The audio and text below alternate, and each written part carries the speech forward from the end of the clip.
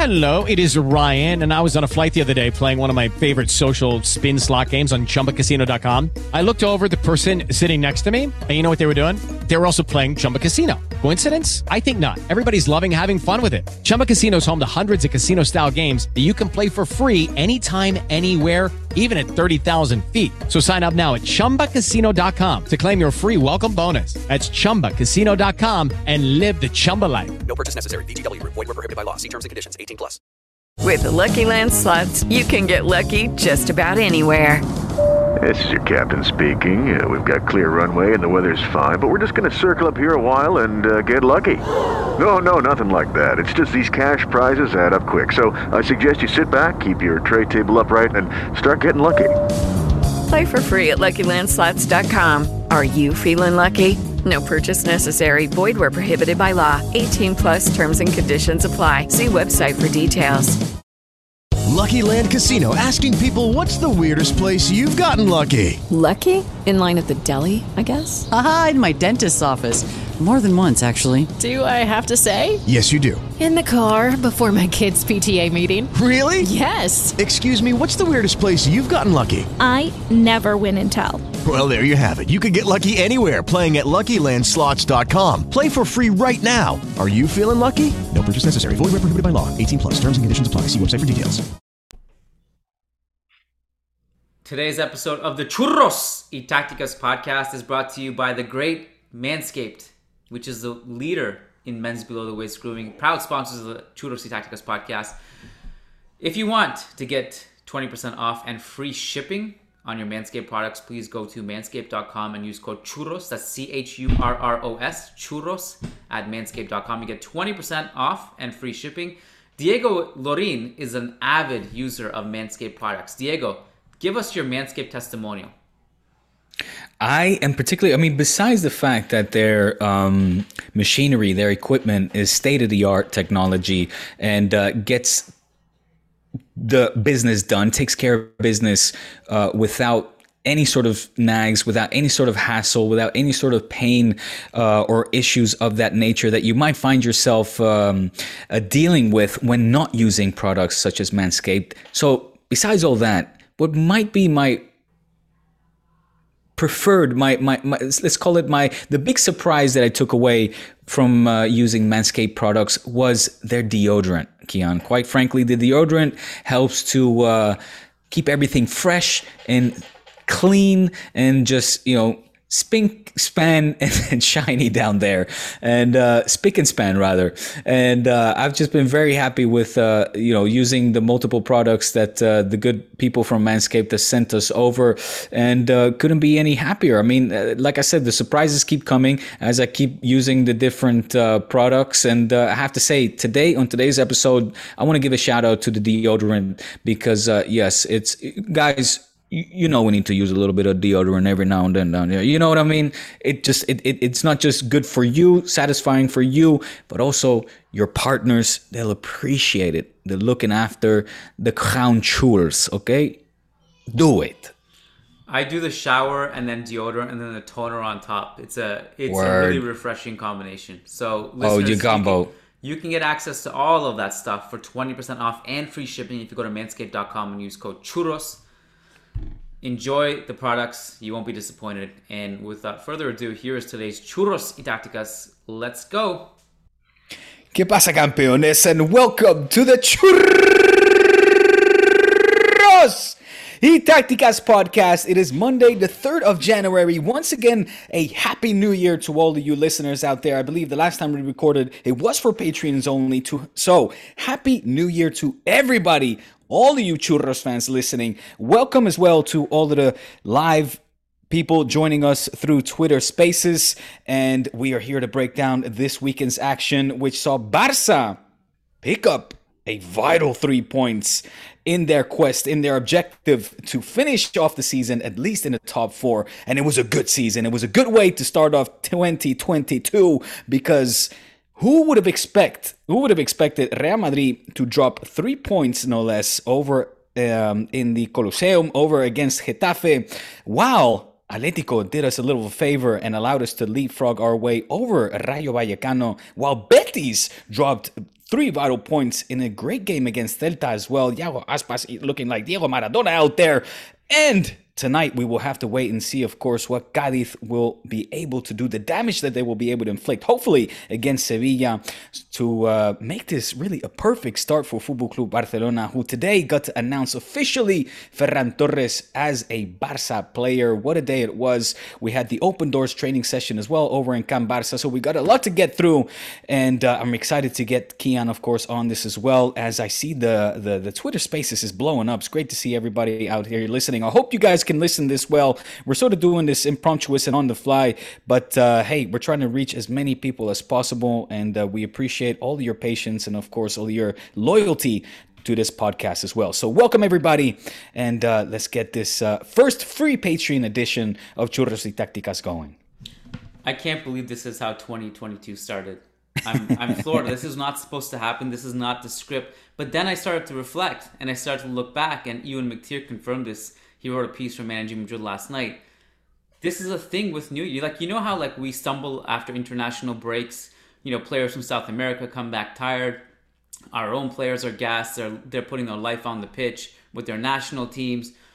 They come back a little kind of lethargic, or after like a Champions League hangover, like let's say Real Madrid has a huge win in the Champions League, or if it's a big win in the Clásico, the game after is like statistically just a bad performance. Apparently the New Year is like that too for Real Madrid. So as Ewan wrote last night, in the last 8 games after the New Year, Real Madrid have only won 3 of them. And you kind of look back and like, I said it on the podcast last night, this is like a combination of things that I felt was wrong. One was Getafe just going into their low block. Basically, As expected. I mean, no real surprises there. And I'm not one of those guys who will start waving the torch and my pitchfork and saying you guys are ruining football. Like a lot of people did that after the Cadiz game, and they did it again after the Getafe game. And look, I mean, it just, you know, they do what they got to do to win. It is what it is. But so a combination of Getafe doing that, us just being really bad, sorely lacking Vinicius' dribbling and line-breaking ability, bad decisions in the final third, and everyone just looking really bad and lethargic. I would say maybe Modric stood out. I think, you know, Marcelo made a little bit of an impact off the bench in the second half. Militao got exposed. Militao had a rare mistake, which I'm forgiving because Militao's been awesome for like 90% of the season. It's all good. Had a good season. Mistakes. It's all good. But it was just a combination of that, and Ancelotti himself said, obviously, it's a vacation. It was a vacation. We were still on vacation. He said, I was on vacation myself, and this is how we started with the new year. I was going into this weekend pretty optimistic. I had a pretty good, relaxing holiday. Spent a lot of time with the kids. I actually got a lot of work done as well. Got a lot of exercise in, and I was feeling good about this. I was like, Barca are going to Mallorca with a bunch of COVID cases, as are Mallorca, to be fair. And Atletico, a clash against Rayo Vallecano, who've been awesome this season. I was feeling myself. I was ready to go in rolling the R's today, and it didn't happen. It was a bad start. So congrats on a great weekend, man. Well, listen, I don't know what our criteria for who gets to do the intro seems to change sort of by the results over the weekend, because I think initially our idea was whoever is leading in the league standings gets to do the intro. But obviously with the 15-point gap that there is currently, you've got to throw a dog a bone sometimes and allow me to do a little intro, right? So I think we kind of changed that. We had to adapt that. We had a formula we stuck to last year, like where it was like, okay, if Real Madrid wins and Barcelona drop points, it may not matter. It depends on who's like higher in the standings. But if the results are like significant enough, then, you know, that can kind of sway. I think we need to come up with a rule book. I think that would be fair. Maybe we can. No, we're like the Ballon d'Oro. Our criteria changes according to each season. We never know what the criteria is. No. Well, so let me first, if you don't mind, of course, discuss this Getafe Real Madrid, because me as well, I was very surprised, and perhaps I shouldn't have been, because of Carlo Ancelotti also to reiterate his words, everybody coming back from holiday. It's one of those odd games as well. The timing was weird, of course. It was in the afternoon, not usual prime time when Real Madrid is used to playing. Those games in and of itself always tend to be kind of tricky. Getafe, historically, tricky team, especially when they play at home. But I was surprised to see, I guess, the lack of, call it urgency, call it killer instinct, call it efficiency in front of goal, call it the lack of creativity as well, coming from Rodrigo, who I was quite keen to see in this game, to see him sort of, I guess, try to put his stamp upon his team, kind of take this as an opportunity to shine in the absence of Vinicius. And, I was left thinking maybe Real Madrid, maybe they have this title more in the bag than I thought. And they're just so comfortable that they're saying, what are some 3 points in the opening game of 2022 when we are, looking in the rearview mirror so far behind our strong competitors, our usual competitors, let's say, that they could really just kind of take their foot off of the accelerator, because this was just all out a boring game. And even though, yes, Getafe was playing in that low block, there was such little offensive creativity and firepower. I'm going to stick with firepower, coming from the Madrid forwards that, it was, I guess I was expecting Madrid to come out more determined to pick up what would have on paper seemed to have been, a relative easy 3 points for a team in such good form as Real Madrid. But that's also the kind of attitude and complacency that has cost us so many league titles in the past. It's been games like this where it's like you come out, you're not entirely mentally sharp. You're still, to reiterate, because I think it's really part of the problem last night. As Ancelotti said, they were still on vacation. You could kind of see it with Rodrigo's disappointment. I think it's more of like we just didn't get enough production from our wings, period, and really production from anyone, period. But I think the lack of wing production particularly hurt us, because that's been such a source of offense for us this season. And I mean, not having Vinicius hurts, obviously. He's been one of the best players in the world, just period, this season, and not having him hurts. But I'm with you. I would have expected a little bit more. Marco Asensio was a complete ghost in this game. He did absolutely nothing. Any source of production from the right came from Lucas Vasquez and Modric doing some things. But and Rodrigo was a little bit better. In the way I worded it last night on the podcast was that he at least had intent where Asensio didn't. Like, he actually tried to link up with Benzema a little bit. Hazard did some okay things when it came on the second half, but again, you just don't have the line breaker who can actually go at players and give you a lot of confidence in attack, and that's what we missed, not having Vinicius. So it was just lack of wing production was a massive disadvantage. And I said this too. We got a second straight, very short but very good cameo from Peter, which I really enjoyed. I wanted to highlight Peter. Yes. Yeah, I really like this kid. I think there's a case for him. Again, he's not going to have many more opportunities this season because Vinicius, thankfully, just tested negative for COVID this morning. He's probably not going to play against Alcoyano. Probably won't even travel with them, but travel with the team to go play them. But he's going to be back in training soon. He'll be back for the next game. And plus, Rodrigo and Asensio are already back.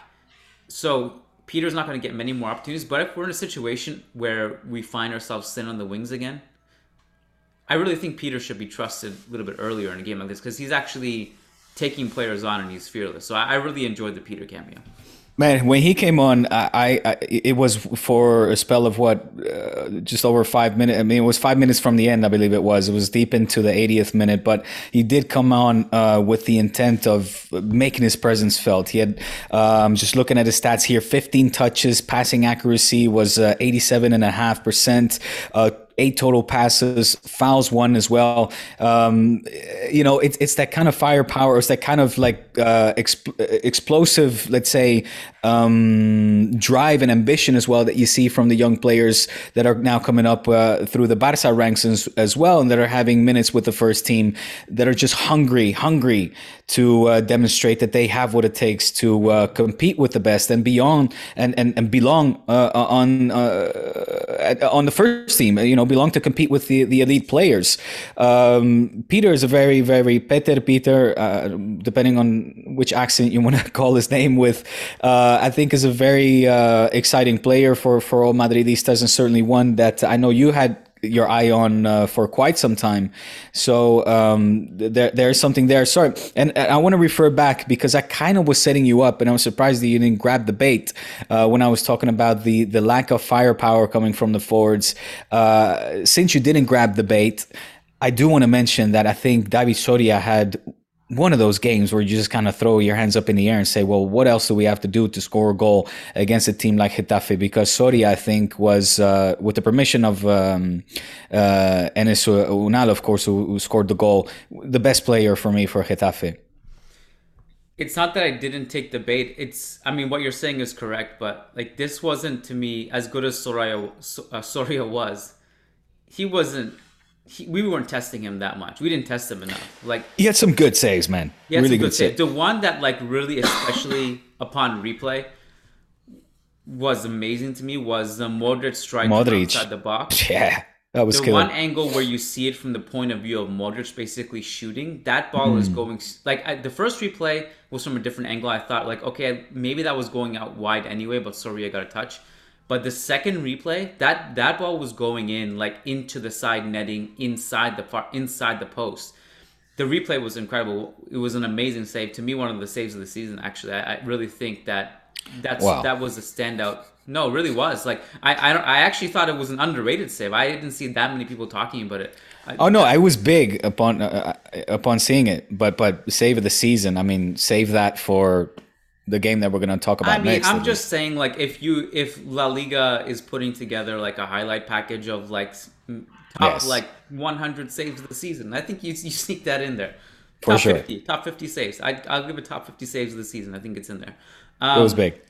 But this wasn't like a Jose Juan, Alcoyana goalkeeper performance, or the Sheriff game where we just bombarded their goal and besieged them and somehow didn't score. This was much different to me. This was a team that was out of ideas and lethargic and just making bad decisions, and the passing was terrible, and Benzema had a really uncharacteristically poor game as well.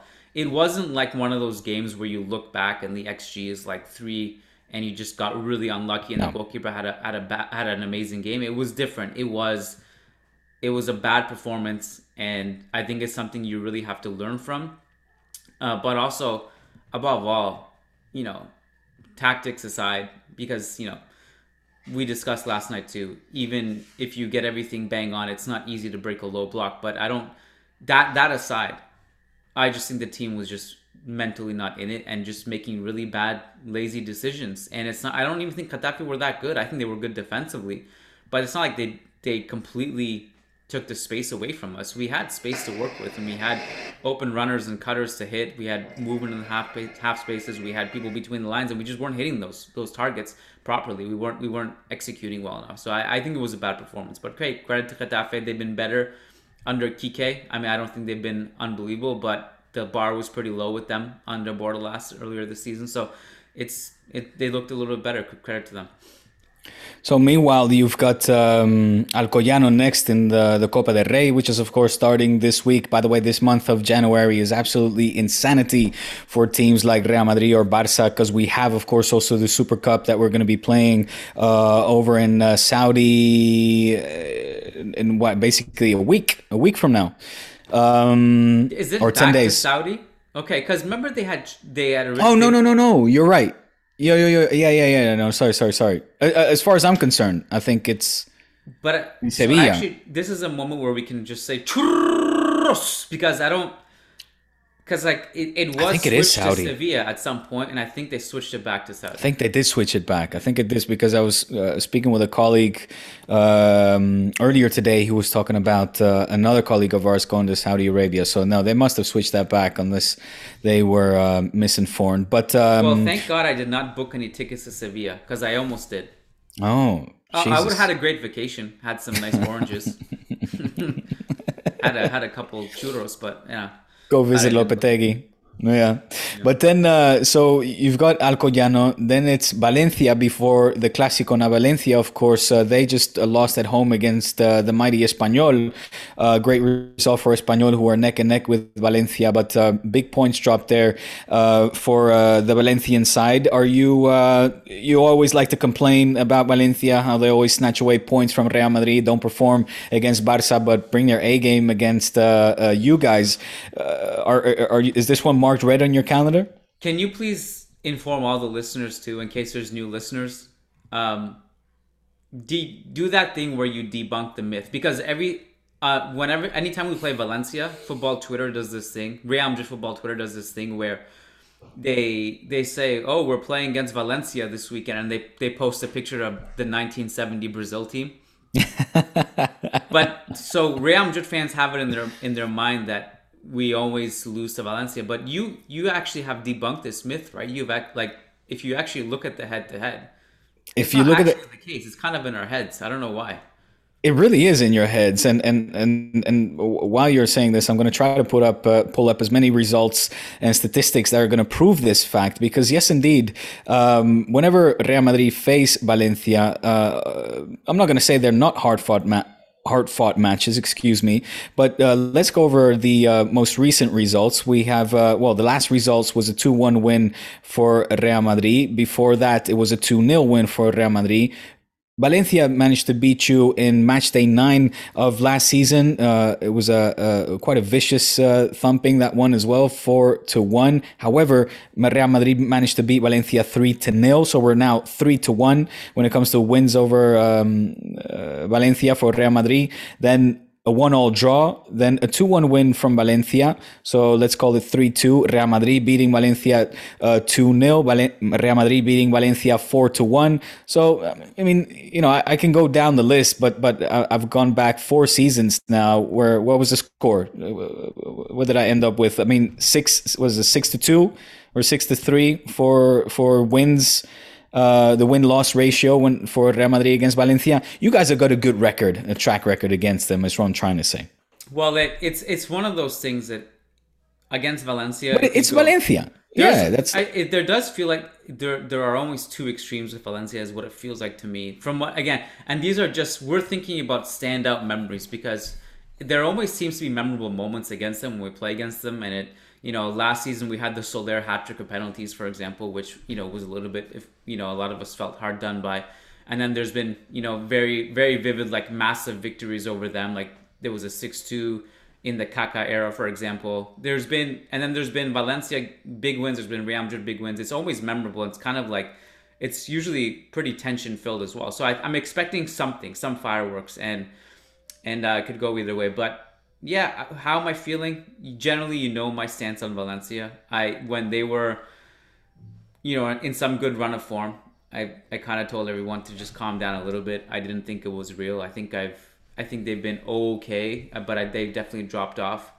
I'm not huge on them, but they also have individual talent and the ability to beat anyone, and they kind of have a low floor and high ceiling kind of vibe to them. So, yeah. I mean, how am I feeling about it? I'm feeling a little less nervous now that Vinicius is coming back, and we got our wingers back. I think we'll be okay, but I don't know. Is this setting up potentially for? We talked about last podcast how maybe 2022, the start of 2022, could maybe turn things around for Football Club Barcelona, and whether we could make a run for the top 4. Whether that was actually in the books or not. Do you think that maybe this could set up what we could call potentially a perfect storm for Barca, where dropping points against Valencia and then having to face us in the Clásico, if that would go to shits for Real Madrid, could that be a turning point potentially?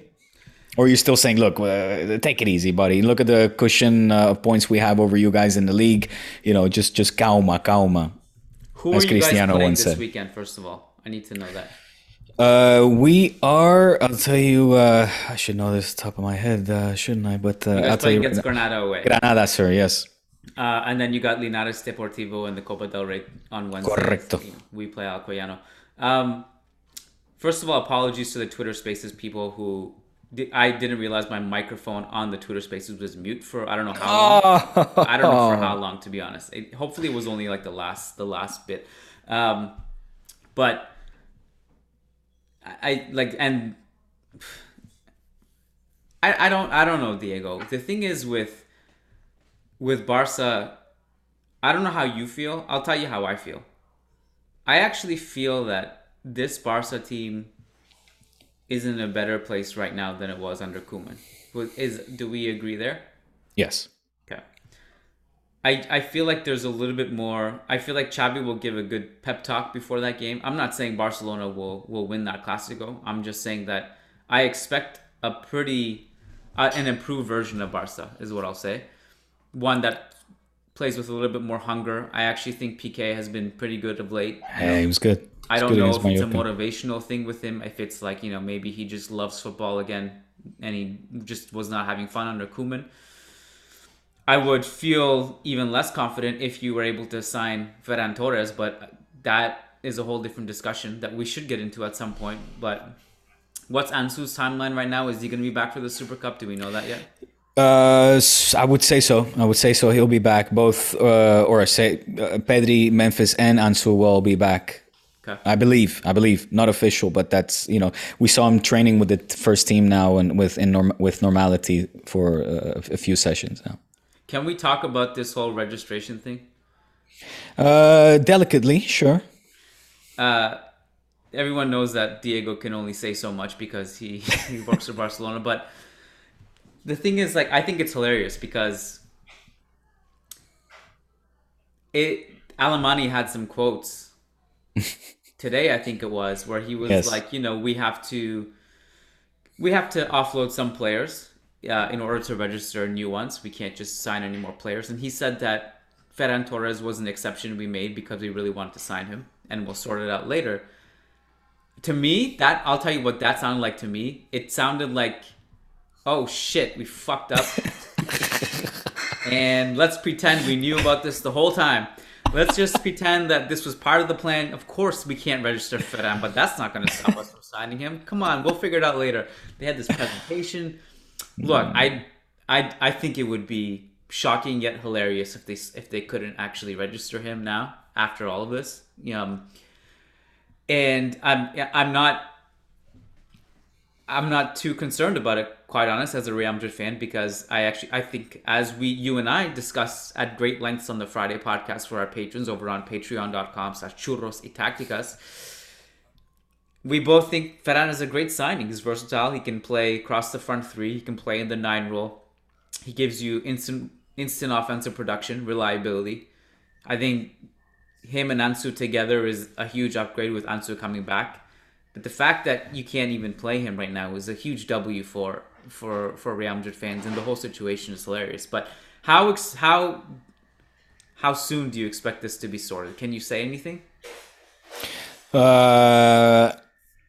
Well, if it was Friday, I could talk at length and at liberty about this topic. So if any of our patrons would like to ask a question on Friday regarding this topic, I would be happy to delve into it. Unfortunately, on days such as today, I kind of need to limit my reply to something along the lines that I have full trust in this board to work things out behind the scenes and, get the things sorted and that need to get sorted. Obviously, we all know that Barca are working on several players to leave during this transfer window. That's what the winter transfer window is for, and I expect them to take full advantage of trying to offload several players in order to get Ferran registered so that he'll be eligible to play in La Liga Santander. When this will happen, I cannot say, nor do I know, nor will I pretend to know. But, there are whispers and rumors flying around the halls of Can Barça. And I guess we will find out in time, because the winter transfer market is open recently. I believe we have until, what is it, Kian, do you know? End of January? What is it, like the 24th or 25th if I'm not mistaken, is sort of the deadline for that. But, Ferran Torres... Yeah. The 31st, okay, so the very end of this month. Ferran said today that he's ready to play in 2 weeks from now. He's, of course, still nursing an injury that has kept him sidelined since October. He's been out of action for a solid 3 months, but he's nearing the end of this injury and recovering well. The kid looked in bang-up shape, looked fit and healthy, even dared to take some touches as he treaded the Camp Nou pitch for the very first time as a Barca player. And partook in today's training session, which was an open doors training session in front of fans, families, mothers and fathers with their kids came. In fact, my wife surprised me with my kids as well. I saw she was literally sitting just behind where the whole event was taking place, where I was broadcasting from, let's say. So I didn't know. It was a surprise. It was great to see them because it's a family affair. It's a very festive event and ceremony. Of course, it was a double header, seeing as it wasn't just the annual open doors training session that took place, but on top of that, the presentation of Ferran Torres. And again, when asked the question, he said, "Look, I'm ready to go, and give me 2 weeks." And I'm ready to hit, the field running. So we know that the board will at least have that margin to get things sorted. And there's the Dani Alves, of course, as well, that needs to be registered in order to play. So it's a 2 winter signings, we can call it, that need to be sorted at the moment. And that's, of course, with the lingering rumors as well that continue to heat up, at least reportedly in the press, of another number 9 perhaps making his way over to Can Barça. So there's still a lot of work to be done, and I have faith in that sense in this board to get the paperwork sorted as soon as possible. Well, that's a lot of information for after you preface it by saying I can't say much, and we'll save it for the Friday podcast. So I can't wait for the Friday monologue on this, the epic deconstruction of this whole thing. People keep saying, and they've been saying this for months and months, and it feels like years and years. Once we sell Coutinho and Umtiti, books will be cleared. If you were able to sell them, they would have been sold a long time ago. Like none of these players magically just find a home just because you keep saying it every week. It's who's going to take them on? Everyone's waiting for Newcastle to be the savior, right? Like everyone's like, Newcastle will save us all. They will just pay all the money and take all of our players and all of our dead weight. And just because they have money doesn't mean they'll be stupid and blow it on everything. So let's not bank on that. But it's just, I'm just saying it's amusing to me. Like I think it's incredible, and this wasn't the case growing up as a Real Madrid fan. And really, it feels like, I would say around the time that Zidane arrived, maybe even Carlo the first time, in the past 5 or so years, there hasn't been much drama behind the scenes at Real Madrid. Obviously, there has been to an extent, but I'm just like, relatively speaking to what I grew up with from the Galactico era and on, and even before that, it's just crazy that we had a really, really quiet holiday. In those of us who covered Real Madrid for a living, we could wake up and like have a coffee, have a nice quiet morning with our kids, do some writing, watch a movie, read some news. Then we're like, okay, well, let's check to see who has COVID today. But like, and then you flip the page. Let's check what's going on at Barca. It's like, there's so much drama at Barca every day. And I think it has lessened, obviously, with Bartomeu gone, but like, I can't imagine like what it would have been like if he was here. Like there was no, it's, yeah. I mean, the fact that it seems like Laporta is wise enough not to get into any battles with Dembele's agent right now, and they're like, you know what, our stance, take it or leave it, and stop trying to haggle with us. I feel like Bartomeu by now would have been like, all right, what do you want here? Take my money. Highest paid player in the world, you got it, man. You and Ilaich both sit on the throne. It reminds me of a Simpson episode where Homer's trying to heckle or deal, I forget what it was, but he says a number. He goes like, $2, and the other person goes $4, and then Homer comes back, goes $8, and the guy's like, deal, and Homer's like, yeah. We laugh about it, but I'm almost certain that's exactly how how Barcelona signed Dembele, where Barca was like, here's 30 euros, and Dortmund's like, try 200 euros, 200 million euros. And Barca's like, okay, deal. It's like, yeah. So, the thing with I don't think Laporta has been perfect so far. Obviously, the biggest gaffe has been the whole Messi thing. But I feel like you give this 3 years and there's normalcy. It'll take some time to actually see it, but you can already see that the competency there's more competency now. Well, I mean, look, with regards to your point of bad news not hitting the local newspapers and the media not making much of anything that goes on in Real Madrid, we, again, have discussed, I think, at length and in depth the reason, or let's say the stronghold that Florentino Perez has over the Spanish media, and that's a fact. And anybody that wants to call me, a conspiracy theorist, the proof is there. All you need to do, I mean, the reports have come out, the audios has been leaked. The fact that those audio tapes in and of itself were not blown up more to the proportion that, say, a Barca gate has been, was blown up to, I think that is proof in and of itself. And that sort of, is a shut and done case as to why, we don't hear more about the dirty laundry over in Real Madrid. And that's because journalists also fear for their jobs. Florentino Perez is a very powerful man, more powerful than the vast majority here in Spain, certainly more powerful than a Bartomeu or Laporta. And his influence is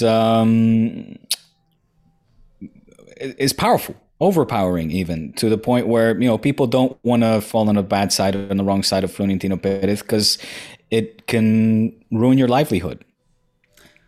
I think there's a lot to unpack there. I feel like you always towards the end of when we're talking, you brought up this topic. I just need to give a rebuttal. You do this thing where towards the end of the podcast, I just don't have as much energy to respond.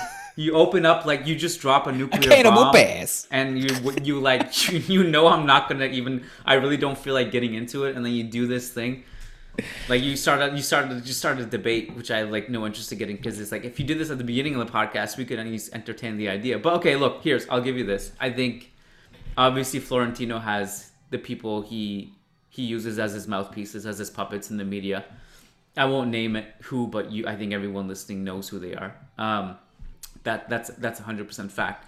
But you get my overarching point, right? It's just I think it really depends on who's in charge. But if your president is Bartomeu, as opposed to Laporta, there's just more chance for fireworks in the media.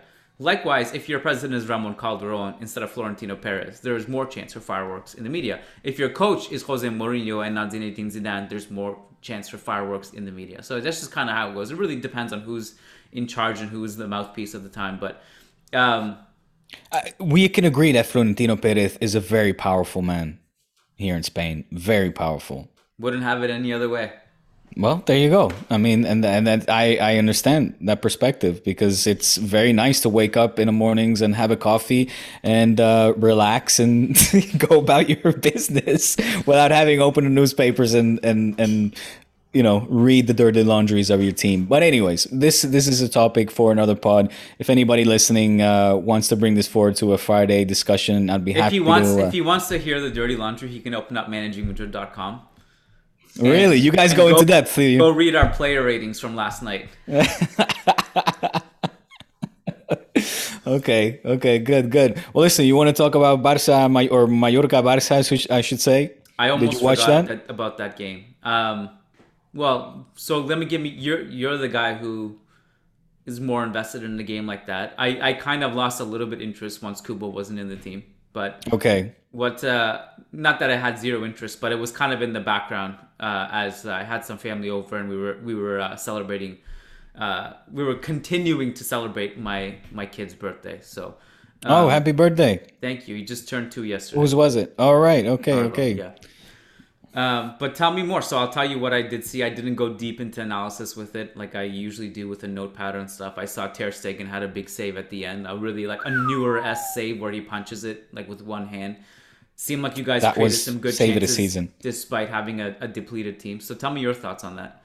Well, that's the reason why I wanted to save the Save of the Season award for that one over Soria's monstrous stop on Modric's shot, because for me that was, I mean, you talk about a save that is more than just 3 points, and it was the 3 points. I mean, that shot came in the 87th minute, if I'm not mistaken.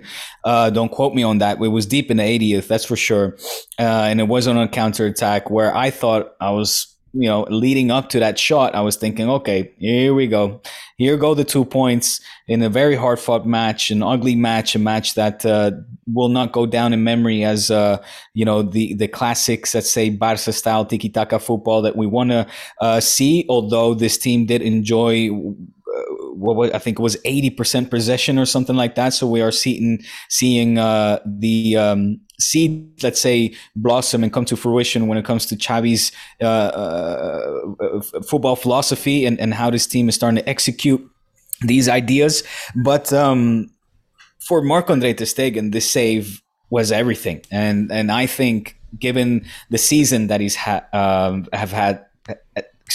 given the season that he's had so far, given the criticism as well that has been aimed towards him, I think some rightfully so, some very badly and misplaced criticism and unfair, given just how crucial and important he has been. I think he's got leeway when it comes to sort of him having to prove himself on the biggest stage. Of course, he is a Barca goalkeeper, and as goes for all big teams, the goalkeeper in any big team will get tested less than goalkeepers on smaller teams. And when they do get tested, you want them to be 100% perfect and flawless, because any balls that they keep out of the net count as much or sometimes, if not more, than the goals you might put in. And Mark has had has been having a season that we are not used to him when it comes to that consistency and reliability in between the three sticks. I don't think that is an unfair criticism of him. And I think, knowing as well as how demanding as he is with himself, he's an absolute professional. He would have constantly been demanding better and more from him. And to go back to my point, when he made that save, you could just see, he stuck out his chest. It just did a world of good, I think, for his self-esteem, is giving him that moral boost that hopefully is needed to now progress and continue this season on with a confident Marc-Andre ter Stegen that we have grown to or become used to watching over the seasons. That will continue now again to make these kind of 3-point saving type of saves moving forward. He was, with the permission of Luc de Jong, he was the most celebrated player as well. When the referee blew the 90 minutes, literally all the players ran to Marc-Andre ter Stegen to hug him, to give him that support. And just in time for Clásico. Just in time, buddy. Just in time. No, but it was fantastic. It was great seeing that, and ik gun het hem ook. I really I grant him this. I was waiting for something like this because it's not been his best season. Of course, that's an understatement, and something like this can hopefully as well turn around his progression in his season so far. The images of PK, kind of cheering him on, and it felt like, it's not something you see at Barcelona often these days. That kind of celebration and that kind of, you could see kind of how much it meant to Ter Stegen, who's been under so much pressure and scrutiny. Yeah. I wanted to. Well, what did you have anything else from that game that you wanted to say that Well, Luc, very happy for tell me about my Luc. fellow Dutchman. He had obviously the goal. He had the Listen, he had a very good game. Yeah, but besides the hitting the post twice, besides scoring the winning goal, he had a solid performance all around. He, for some, was voted man of the match because of his off the ball movements as well. He was showing that intensity that Xavi asked from his players throughout the time that he spent on the pitch playing, chasing down loose balls, chasing down defenders, trying to recuperate possession as quickly as possible. He was just very active, and he looked as well determined, I think probably to show Gabi, seeing all the rumors that are flying through the newspapers and linking him with other teams, that, hey, I know that I'm on loan on Sevilla. I know that my loan spell is only supposed to be 1 year, but I'm better than what I've been able to show so far.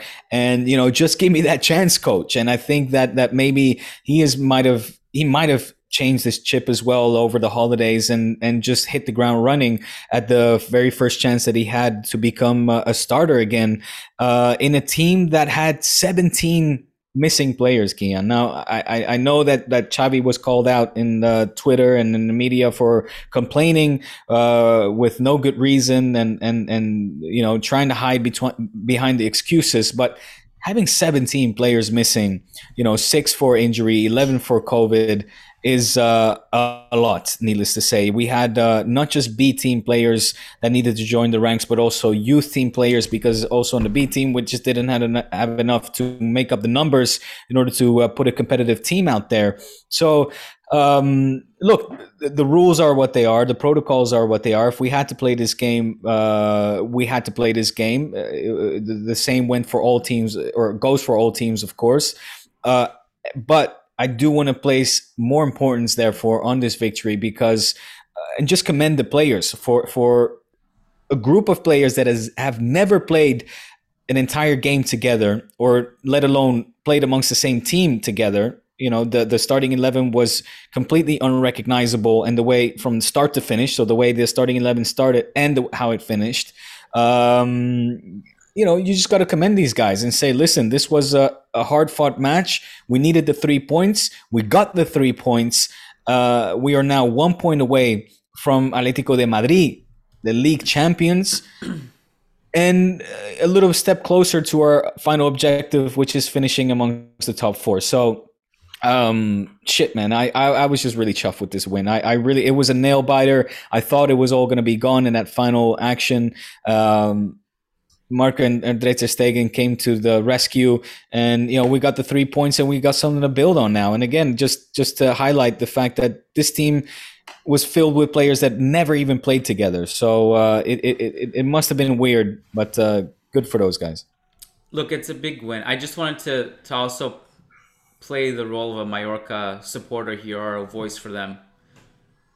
To be fair, I think part of Mallorca's complaint was that, was the accusation, I don't know if accusation is the right word, or the claim that they also wanted the game postponed when they claimed that they didn't ask for the game to be postponed like Xavi claimed. And also, to be fair to them, they were missing 11 players of their own. 7 of them... Which Xavi mentioned during the press conference, all of that you're saying. No, but just to say, this was also difficult for them too. Of course. They were missing 7 of them through COVID, the rest through injury, and... obviously it's not, they're not missing like a Fati or a Pedro or a Busquets, etc., who was suspended. But to them, a Kubo was an incredibly important player. Like a Jaume Costa is an incredibly important player. Of course. And they're missing those players, right? Yeah. And they're a great team at home as well. And don't forget that the only team that managed to pick up 3 points there in some way so far is Osasuna. They've had, of the 9 games that they played at home, only 1 loss. And they even managed to beat Atlético de Madrid on home soil. So Mallorca, give them their props. And like you said, of course, they had their massive list of missing players also. You mentioned Atletico. I think that's a good place to kind of sign off. Mm-hmm. I don't have too many thoughts on the game itself.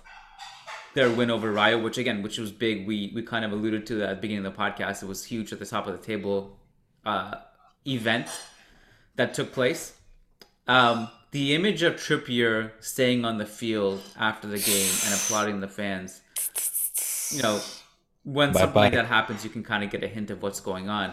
Bye-bye. Yep. It's a kind of if you're an Atletico fan, it's a really tough situation to be in, because he's an important player who hasn't played much because of injury. You finally get him back, and the thought of losing him now during the winter window really sucks because he changes the way they play completely.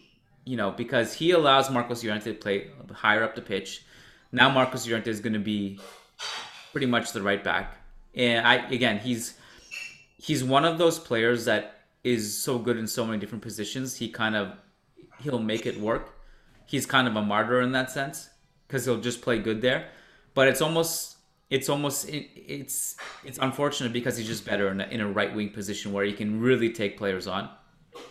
But anyways, I think it's just a big loss for them. Now, granted, they're gonna get reported 35 million for him. Yeah. Newcastle are reportedly gonna pay him. I don't know what it was an absurd figure. I don't even want to guess what it was now. I can't remember, but I don't want to make it up either. But it was a lot of money. That's all I can remember when I read it. And Atletico, I understand Trippier for wanting to accept that money, and I understand Atletico wanting to keep him, but just unable to. It's just kind of this weird situation. And I love how it's we all had made a short list of all the players we wanted Newcastle to sign. Real Madrid fans okay, perfect. Bale, Hazard. Barcelona fans listed Coutinho, Umtiti. And then all these fans around Europe made their lists. And it's the first one they get is going to be Trippier. What? Could you take one of our players? Why are you taking this player? Yeah. But I'd say it's a big loss for Atletico if that happens. Which again, the applause at the end it's not guaranteed, but I'm just saying they certainly knew something was happening, something was brewing that he had to say goodbye. Yeah. I that was a big moment for sure. The big standouts from that match for me was the Carrasco, that nasty Carrasco run, going baseline, beating the defenders to then eventually feed. Eventually it was Correa, of course, who got the tap in. That was a highlight, but for me as well, if we're talking about tributes and standing ovations, seeing the Atleti fans giving Falcao as well a much deserved and cariñoso, a very caring standing ovation as he was substituted off. I thought that was nice as well. That was good to see. Do you have anything that's pressing now that you want to wrap with, or? Not massively. I mean, of course, we still have some games that have to be played tonight on Monday. It's a big month of January. The winter transfer is gonna, I think, leave some of us really shocked at what is still to take place. Mira, pues no sé, me siento optimista. I'm very optimistic with how this year has started. I hope we can turn things around in Camp Barca and give the teams ahead of us a little bit of heat as we leapfrog our way back up to the league standings. Like I said, just 1 point away from Atletico, man. Que no estamos tan mal, coño. Who said that? If you know the answer to that, submit your answer in the comments section or tweet it to us. We're not doing that bad is the translation. Sorry for those of you that don't speak the Spanish language. But who would have thought, man? Who would have thought that we would have just been 1 point behind Atletico and in fifth at this point? So things are looking a little brighter, I have to say. With Torres in, I'm feeling it. Torres kind of in. Torres kind of in for now. But look, it's this football is going to change a million times before our next podcast. There will be so many things that will happen. We have a Super Cup Clásico coming up. Is it next weekend? So that's what we just have the one Copa del 10 Rey days game from now. In between. Yeah. So there's just who knows? Barca could melt. They could go on a massive run. Real Madrid could just forget about the Getafe game a month from now, and they're on this winning streak again with Vinicius back and all this stuff. So who knows? I don't know, but I do know that it's been unpredictable and it's been fun. And for everyone listening on Twitter Spaces, if you join late, this goes up on the Churros y Tácticas podcast feed. Just search Churros y Tácticas on your podcast app, whether it's Spotify or whether it's Apple, wherever. You can also We're everywhere. We're everywhere. You can also view the video version of this over on YouTube. Just wait for the link over on the Twitter account at Churros Tacticas without the Y. It's also linked in our bios on Twitter. What else? Well, I guess we'll do a better job of promoting these Twitter spaces in advance next time. This one was very impromptu, but basically the plan is to record our podcast live on the spaces as we're also just recording it so that people can listen to it live if they want to, but if they can't, that they can also just listen to the podcast later. So yeah, Diego, it was a pleasure. Pleasure as always. I hope this gave you some energy. I know you were a little bit tired before we started here, so I was a little. Yeah, I do, and you know what? I'm even feeling better now to see that we have a new follower in Captain Coconut, whose profile picture is Carl Pilkington, a personal hero of mine. So welcome to the family, Captain Coconut, and great choice of avatar there. Happy you're following us. If I ask who that is that embarrassing? No. Oh, Carl Pilkington? Yeah. Well, do you like Ricky Gervais?